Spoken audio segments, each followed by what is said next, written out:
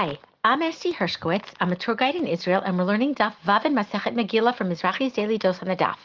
If we were to take today's Daf and walk around Caesarea, we would literally see it all happening. Caesarea on the coast is a port city and a mixed Jewish and Roman city built by Herod, mimicking and sometimes innovating the Roman architecture and culture. One by one, we can check off the structures and practices discussed in our Gemara. First, there's a very impressive palace built by Herod, but eventually taken over by the Roman rulers when they made Caesarea the capital city of Palestina Secunda. Chareva Yerushalayim v'yashva Caesari ta'amen, shne'emar ilmalei hachareva imle'ah zu chareva zu. Caesarea will be superior only once Jerusalem is destroyed. But let's concentrate on the amphitheater. Built as an elongated circle, it has seats for 4,000 spectators, which is a huge amount for those days. It makes sense that public events would take place there, reaching more of the masses. Roman culture was bloodthirsty. The gladiators would fight both men and animal, and the declared winner was he who drew first blood. The royal box, so to speak, is centrally positioned, with a wall that goes up a bit higher than elsewhere, so that the blood of the sport, when splashing, will not soil the governor's visiting party. Because it's a circle, all attendees can see what's going on as the priests do their worshiping practice, what the Gemara calls Beit Bamiyah. The Beit Galia, the pile of cultic stones, hasn't remained per se, but there are many stone segments that were moved as their usage shifted. So who knows? So Teatrayot and Kirkasayot, the theaters and circuses, meaning round public buildings, reflect the diametric approaches of Roman and Jewish philosophies. Rabbi Nechunya ben Hakana used to say a prayer whenever he entered and exited the study hall, which we learned in Masechet Brachot, Chavchet Bet, 28b. Rabbi Nechunya ben Hakana haya mitpalel b'knisato l'beit hamidrash v'yitziato tefillah ktsara.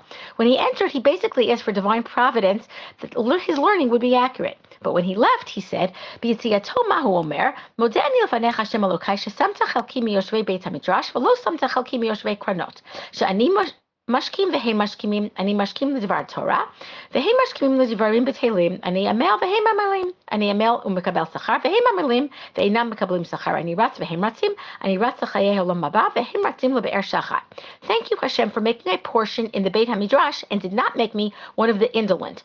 I rise early to study Torah, and they rise early to idleness.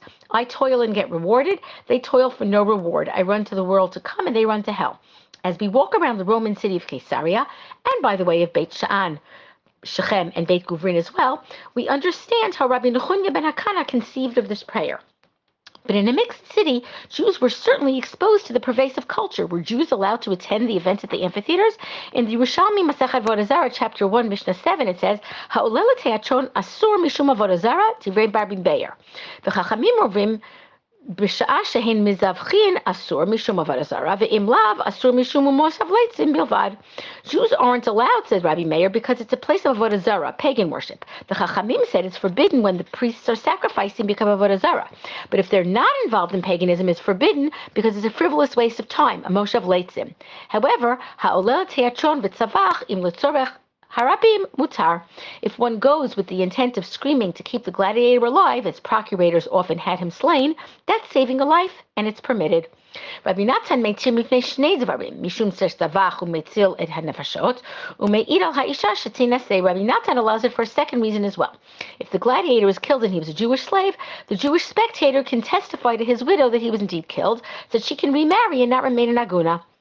Finally, the Romans forbade the Jews to learn Torah after the destruction of the Beit HaMikdash in Yerushalayim.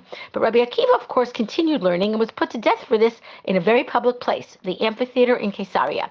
He died saying the Shema Yisrael, teaching his students that although he understood V'ahavta et Hashem Elokecha b'chol levavcha, he loved Hashem with all of his heart, u'v'chol ma'odecha, with all of his material wealth, it's only now that he understands b'chol nafshecha, with his very soul.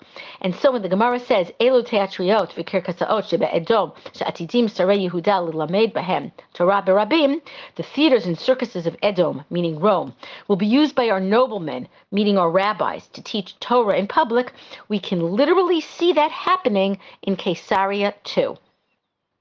I hope you enjoy the rest of your day.